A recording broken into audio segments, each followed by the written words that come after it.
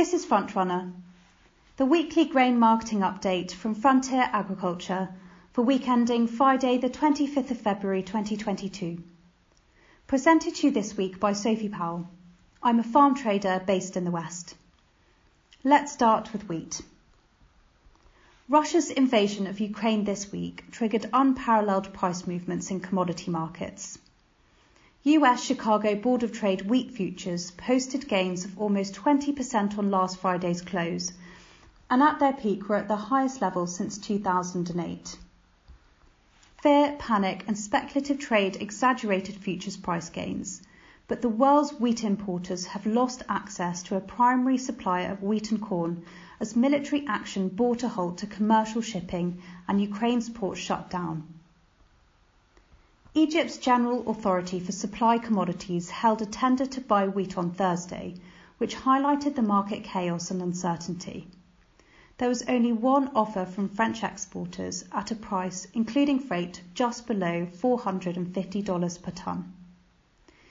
Egypt has sourced most of its wheat this season from Russia and Ukraine and bought 180,000 tonnes last week from Romania at less than $340 per tonne. Other major wheat importers tried to maintain some calm by assessing their stocks and supply chain options. Iraq has said it currently has sufficient strategic wheat supplies, and Tunisia has said that it has already secured the imports it needs until the 2022 harvest. Ukraine is thought to have shipped almost 18 million tonnes from its 24.5 million tonne surplus this season, but it seems highly unlikely that the remaining balance will be accessible in the short term.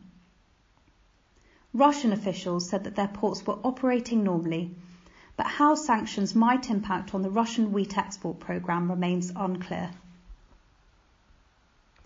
US winter wheat crop ratings were updated this week and paint a sorry picture, although the United States Department of Agriculture, known as the USDA, has an upbeat view on the 2022 production prospects. In its Outlook Forum, the USDA said it sees the US wheat area up to 48 million acres from 46.7 million acres in 2021, and yield rising by over 10% to 49.1 bushels per acre. This would see production rising by 8 million tonnes on 2021 to a total of 52.8 million tonnes. However, crop ratings suggest yield estimates are very optimistic. Kansas is down to only 26% rated good to excellent from 30% at the end of January. Oklahoma is down from 16% at the end of January to just 9% of its crop now rated good to excellent, which compares to 48% last year. 52% of the Texas crop is seen as very poor and 6 points worse than it was at the end of January. Last year, only 12% received this rating. The French winter wheat crop has been in excellent condition since planting, in contrast to US crops. However, the French winter wheat crop rating has slipped 2 points this week to 93% rated good to excellent. However, the EU Crop Monitor, monitoring agricultural resources, commonly known as MARS, highlighted this week that not all of the EU was doing as well. Persistent rain deficits in the Mediterranean regions, which have led to drought, are damaging wheat and barley crops. Southern Spain, Portugal, southeast France and northwest Italy are the worst affected, and the forecast isn't encouraging, with conditions drier and warmer than average expected through to May. Mars also commented on how dry it has been for North Africa, with Morocco in particular having 64% less rainfall than average. This has been damaging for crops, and subsequently there will be a need for higher imports to these regions. Now let's turn our attention to what's been happening with barley this week. The Russian-Ukrainian conflict has been the dominant focus of the barley market this week, with Thursday morning seeing Russian troops moving into Ukraine. As a result, UK grain market saw one of the most volatile days of trading in recent times, with London wheat futures seeing a £15 per tonne trading range on old and new crop. Barley markets experienced similar volatility, with some farmers selling at the higher market levels, but ultimately compounders sitting out of the market given the extreme volatility. Markets fell back from their highs in the afternoon and have moved lower again on Friday morning, although the volatility of these markets is unlikely to end in the short term, with the situation in Eastern Europe incredibly unpredictable. Rainfall over the last 2 weeks has paused further early spring drilling, with any field activity unlikely in the next 7 to 10 days. Winter crops remain in good condition in the UK and Northern Europe as the Northern Hemisphere prepares to enter the spring. Taking a look now at oilseed rape. Current circumstances are seeing market activity change drastically at a fast pace, making it difficult to deliver a market report as events are likely to result in further updates in a short amount of time. Markets usually develop gradually based on weather patterns, farmer decisions on plantings, changes in consumption patterns and shifts in government policies. However, current circumstances make these usual market drivers almost irrelevant, with the Russian-Ukrainian conflict being the absolute primary driver in the market. As a result of the conflict, markets have taken a huge jump higher, and it's impossible to predict how this will develop over the next few weeks. Ukrainian crops account for 73% of global agricultural output, and Ukraine is currently the world's 4th largest exporter of barley and corn and the 6th largest shipper of wheat. Typically, it's the 2nd largest exporter of rapeseed and is a critical part of the supply chain into Europe during the early season deficit.